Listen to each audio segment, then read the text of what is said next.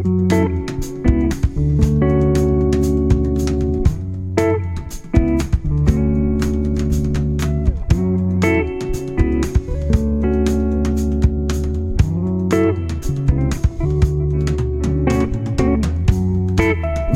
to the Mattcast. You're listening to a podcast that seeks to bring the church world and the art world a little closer together. My name is Matt Anderson. I am so glad you could join us today. And a reminder that on whatever platform you're listening to this podcast, a 5-star rating and review, always appreciated. Let me just give a reminder to all of you creatives out there. As a creative Christian, you pose an incredible threat to the enemy's plans. We have an enemy. We alluded to this last week on our discussion of politics. Our enemy is unseen. It's not people who belong to a certain political party. It is an unseen thing that seeks to thwart and even try to undo the things of the kingdom of God.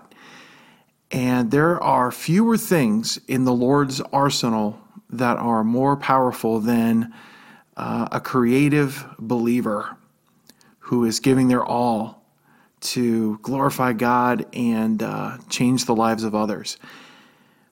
And so you have to realize that the enemy of your soul is that for a reason, and he opposes you because you are a believer, but also because of what you are making and creating, because it's something that he can't do. He is not capable of creation. He is only capable of perversion. And he knows how effective creation is, because that is who God is, the creator. And what I want to do today is to talk about how our gifts are always under attack as artists. And I want to use 2 biblical examples today in that. The first one is going to be the prophet Elijah. Now, Elijah was gifted and empowered of the Lord to do miraculous things. And Elijah exercised those gifts as God gave him opportunity. And really, that's all we can do as artists. Sometimes we really get caught up in how many followers we have and how many retweets and how many likes, all that kind of stuff, and how big the audience is. But it's more just using the opportunities that God presents to us. And Elijah would take full advantage of those. And in 1 Kings 17 and 18, I mean, there are some amazing things that happened through this man. Elijah used his prophetic gifts to declare to Israel that there would be a great drought across the land. Israel at the time had evil royalty, King Ahab and Queen Jezebel. And sometime later, the Lord then sent him to a village where God worked through Elijah in supplying a widow and her son with food through the entire drought, because the drought did occur. And they were out of food, but because of his obedience, Elijah was able to sustain this family in the midst of what was a great crisis. And then would end up bringing the widow's son back to life later when he had apparently died. Shortly after that, he would single-handedly take on 450 prophets of the false god Baal. And then God responded to Elijah's prayer by sending fire down from heaven and consuming the sacrifice that Elijah had set up. And the 450 false prophets were all slain and all taken out that day. You talk about a man using his gifts as the Lord empowers him to do it. And hopefully you have experienced the same things. I mean, it may not be as dramatic as what Elijah had. And it may not be tremendously public or even with large audiences, but the significance is in the obedience. And that might be for one person who's in a hospital bed. That might be a family member who is tremendously discouraged, or a coworker who we are inspired to write poetry for, to inspire them and to remember that their hope is found in God. Whatever that is, the audience always changes, but the faithfulness of God remains the same. And that's all he asks of us too. As believers by faith, we believe that the Lord has inspired or asked us to make or create something. And again, it may be something only a handful of people see, or something that merits national attention or even more. But that's not so much the significance. It's not how God scores. It's more just being faithful in what he's asked us to do. Now, let me just remind us of some good theology here, because sometimes we make Satan more powerful than he really is. And he is definitely a mighty foe, but the great thing is we serve the Almighty God. And one of the things we have to remember about our spiritual enemy is that the devil is not omniscient. I think too often we think he knows everything, and he doesn't. Whatever he learns is strictly through observation by him and his demonic lieutenants. So when you and I begin exercising our gifts to the glory of God and the betterment of people, hell notices. And Satan's forces, the army of darkness, will come after those gifts. I mean, spiritual warfare is real. I think there's a brand of Christian that tries to pretend it isn't. To me, it's like the Matrix, and they've taken the blue pill and they're living in some kind of a false reality. There is real spiritual warfare going on behind the scenes. And yes, our fleshly sinful nature that we all have to deal with is by far the greatest source of our temptation. But there is also spiritual warfare that is meant to discourage and dissuade us from using our gifts again. So let's pick up Elijah's story now in chapter 19. He's done 2 amazing chapters here of works. This is right after he defeats the 450 prophets. When Ahab, he's the king, got home, he told Jezebel everything Elijah had done, including the way he had killed all the prophets of Baal. So Jezebel sent this message to Elijah: "May the gods strike me and even kill me if by this time tomorrow I have not killed you just as you killed them." Elijah was afraid and fled for his life. He went to Beersheba, a town in Judah, and he left his servant there. Then he went on alone into the wilderness, traveling all day. He sat down under a solitary broom tree and prayed that he might die. "I have had enough, Lord," he said. "Take my life, for I am no better than my ancestors who have already died." Boy, this guy is living an artistic life, because we as artists seem to really swing from one end of the pendulum to the other. So Elijah, after expending himself so faithfully, now has his own life threatened by the queen, who was really in charge, by the way. So he flees, and then he just falls into a depression. I mean, I guess the reviews were in, and it was not well received by the influencers.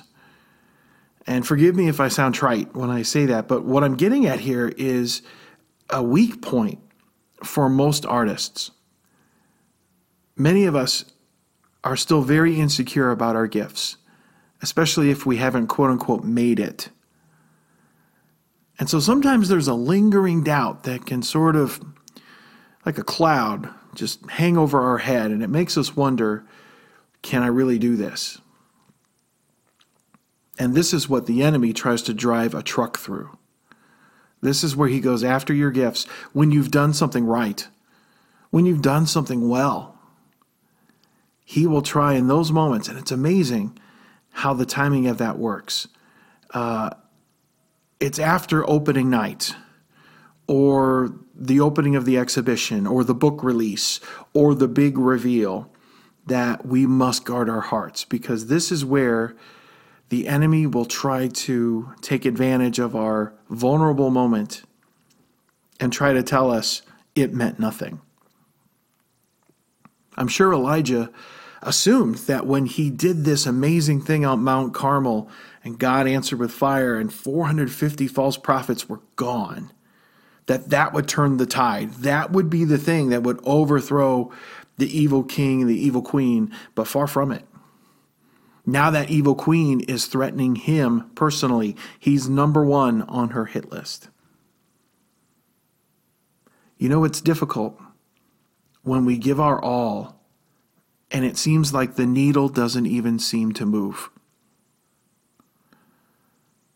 We feel like the tree that falls in the forest that no one hears. But please understand, creative ones, please understand that the enemy's plan is unoriginal, but it's effective. He wants you to stop. He wants you to stop creating. He wants to stop you from getting better at your craft. He wants the creating to stop because few things reflect the glory of the Father more than when he anoints us to make something out of nothing, because that's what he did and does. Art that glorifies God is injurious to the kingdom of darkness. So the enemy of our soul will use whatever tactics he can use to get us to stop. He's trying to discourage you. He's trying to tell you you're not effective. You're really not good at this. You're fooling yourself. You're wasting your time. You're wasting your money. And no one around you is telling the truth. Our friends, he says, are enabling us. They're not willing to tell us the hard truth. Besides, nothing we're doing really matters anyway. I'm sure Elijah was completely spent. I'm sure he was frustrated. And now he's afraid. And now he's depressed. He had done all of this. And all the wrong people were still in charge. Seemingly nothing had changed. So what was this all about, Elijah may have been asking. Isn't that a question we sometimes ask? We created something, we gave complete and total energy and focus and time of ourselves, and it did nothing to really move people, so we think. It can send us to really deep, dark places. That's where Elijah went.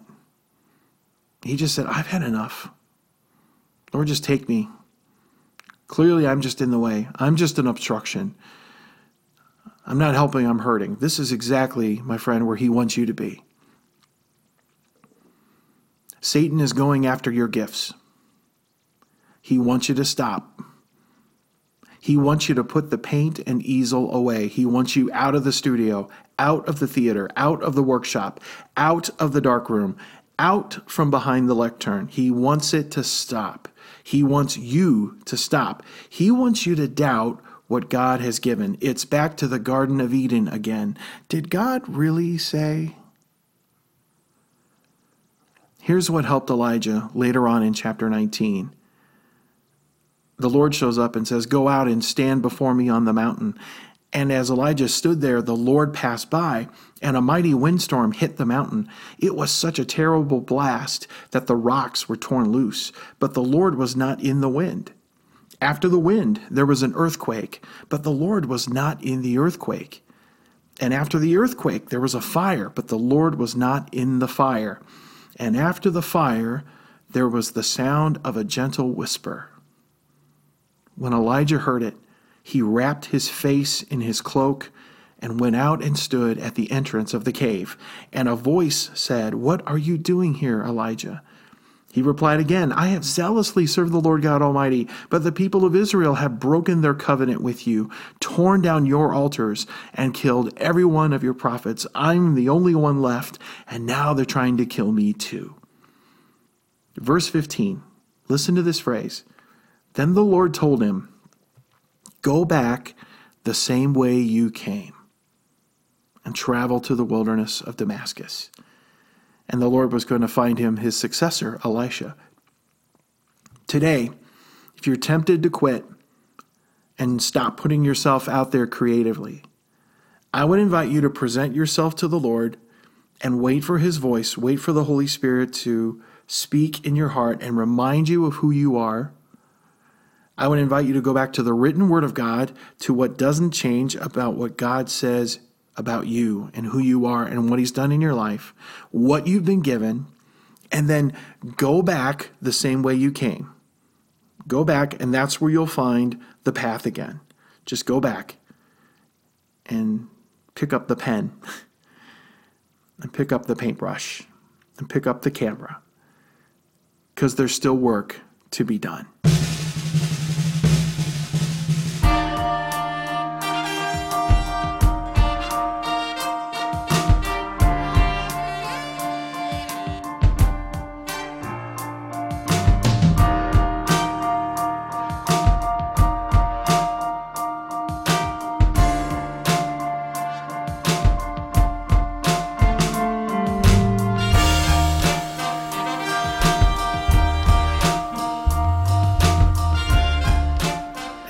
Let's go to a heartwarming story from our human interest reporter, Jeannie Moose. Meet Bob COVID. You heard me right. COVID. Bob COVID. A 44-year-old mechanic from Newberry, Ohio. Until this year, he lived a quiet, simple life with his wife of 20 years and their 16-year-old daughter, who runs track at the local high school. All of that changed this spring. We recently interviewed Bob at his garage. And I get a text from a friend, "Hey, you're in the news." Well, that was a scary thought, because that usually means something bad. So I called him and said, "What do you mean?" He said, "Have you seen what they're also calling coronavirus?" And it just went from there. Oh, it went all right. When the identifier COVID-19 was used to describe the cause of the global pandemic, Bob suddenly went, viral. Well, suddenly all my friends, they're calling, they're texting, they're messaging me. I couldn't keep up with it. Bob COVID had become a local celebrity. But it wasn't all good. Yeah, I actually had someone message me on Facebook, and they blamed me for losing her job at a restaurant. You might be wondering why you've never known anyone with the last name COVID. Turns out it wasn't the family's original name when they arrived from Eastern Europe 100 years ago. Well, my ancestors, they were named Covidnik, but they decided to Americanize it when they arrived here. I'm not sure those great-grandparents, when they nicked the Nick from their name, could have foreseen their Americanized version now being associated with quarantines and lockdowns. But Bob is making the best of it.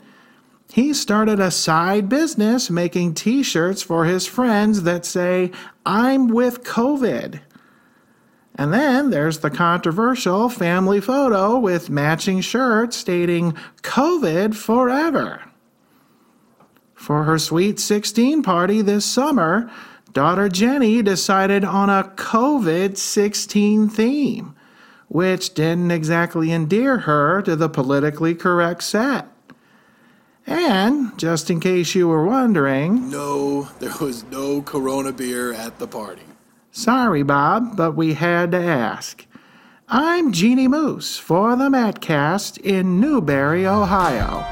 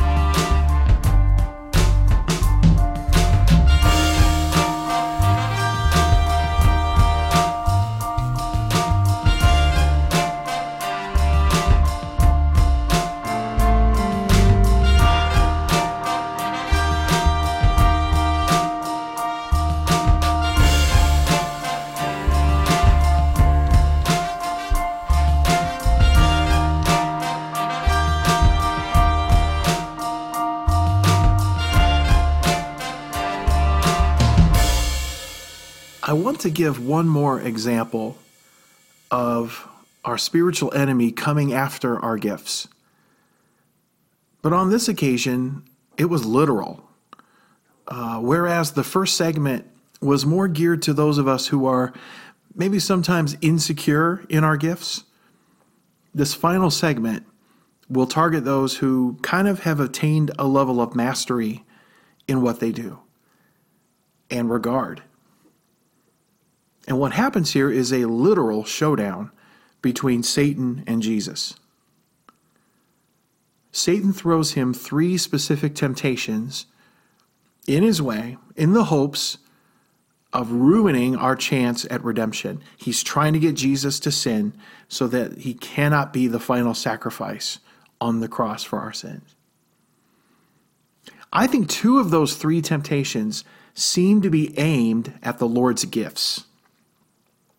Here's what I mean, and I'm going to read from Luke chapter 4. Verse 1 says, "Then Jesus, full of the Holy Spirit, returned from the Jordan River. He was led by the Spirit in the wilderness, where he was tempted by the devil for 40 days. Jesus ate nothing all that time and became very hungry.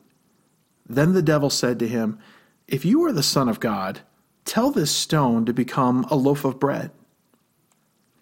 Now here's the other example. It starts in verse 9.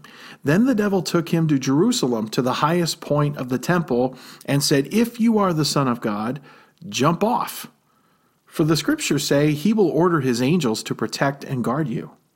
And they will hold you up with their hands, so you won't even hurt your foot on a stone.' Jesus responded, 'The scriptures also say, you must not test the Lord your God.'"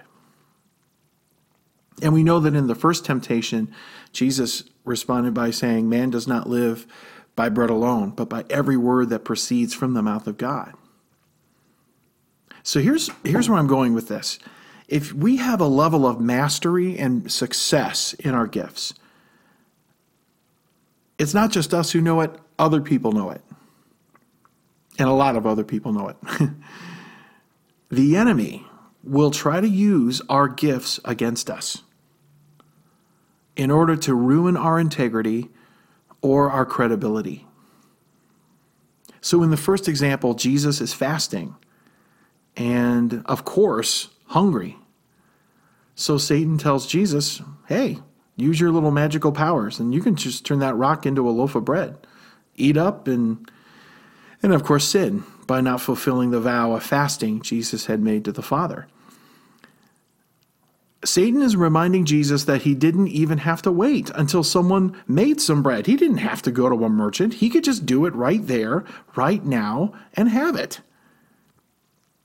And that may be the enemy's favorite phrase of all time, right now. I think that's his favorite phrase. I once, a therapist who I deeply love and respect, once defined the word lust as the not willing to wait. And Satan is all about the right now. Jesus could just do that, have it right now. Right now is the source of many of the sins that we commit. We want something right now that we shouldn't have at all, or we're not meant to have yet. And this is what Satan is trying to get Jesus to use his gifts to do. And he's basically saying, look, you've got all this power at your disposal, so put it to good use here. Just boom, make yourself a loaf of bread and eat up. That sounds so innocent. But Jesus responds, he's like, no, I don't live by bread alone. I live by the word of God. Once again, just like Elijah, hearing God's voice through the written word or through the Spirit is where we truly find life, even more than food and water. But the point is, the enemy was still coming after his gifts to use them against him and to ruin him.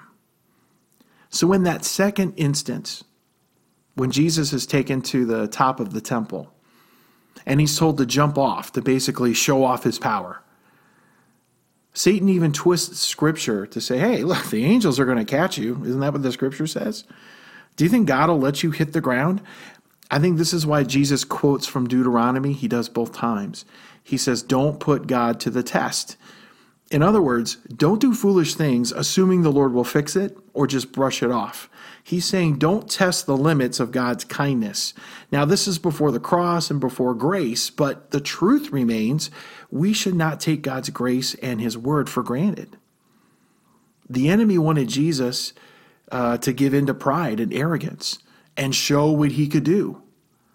And if he did, you would not be listening to this podcast, and I sure would not be recording one, because we would all be lost as lost could be. Yeah, Satan handled this one personally, and he threw everything he could to try to lure Jesus into using his gifts against him.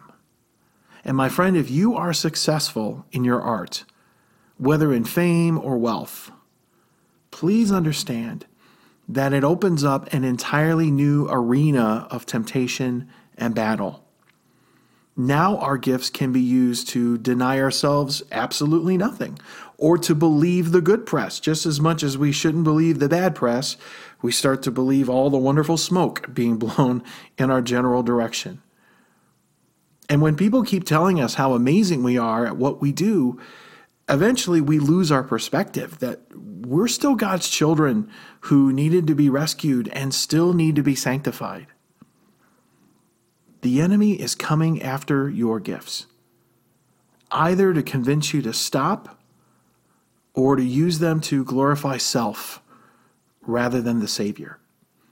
We need to consecrate our gifts to the Lord. May I encourage you to do that regularly? Just in prayer, just to say, Lord, I consecrate it. It's a way of making it holy, making it acceptable in his hands. Lord, I consecrate my gifts to you. I never want to take for granted what I do. I know that everything comes from you. Every good and perfect gift, as James 1 says, comes from above. Consecrate your gifts to the Lord so that when we create and it isn't well received, we won't question our ability or the one who gave us that ability. Or if it is well received, we will realize that it is a sovereign act of God and not a vehicle to self-indulgence and arrogance. Protect your gifts at all costs and continually dedicate them to the Lord, because he is the author of all of it. We appreciate you being a part of the Madcast. Our theme music is by Sound of Fusion. We hope to see you again soon. This has been a production of Monumental Ministries. For more information about our books and resources, go to mattministry.com. Hey, thanks for having me over. I had a wonderful time.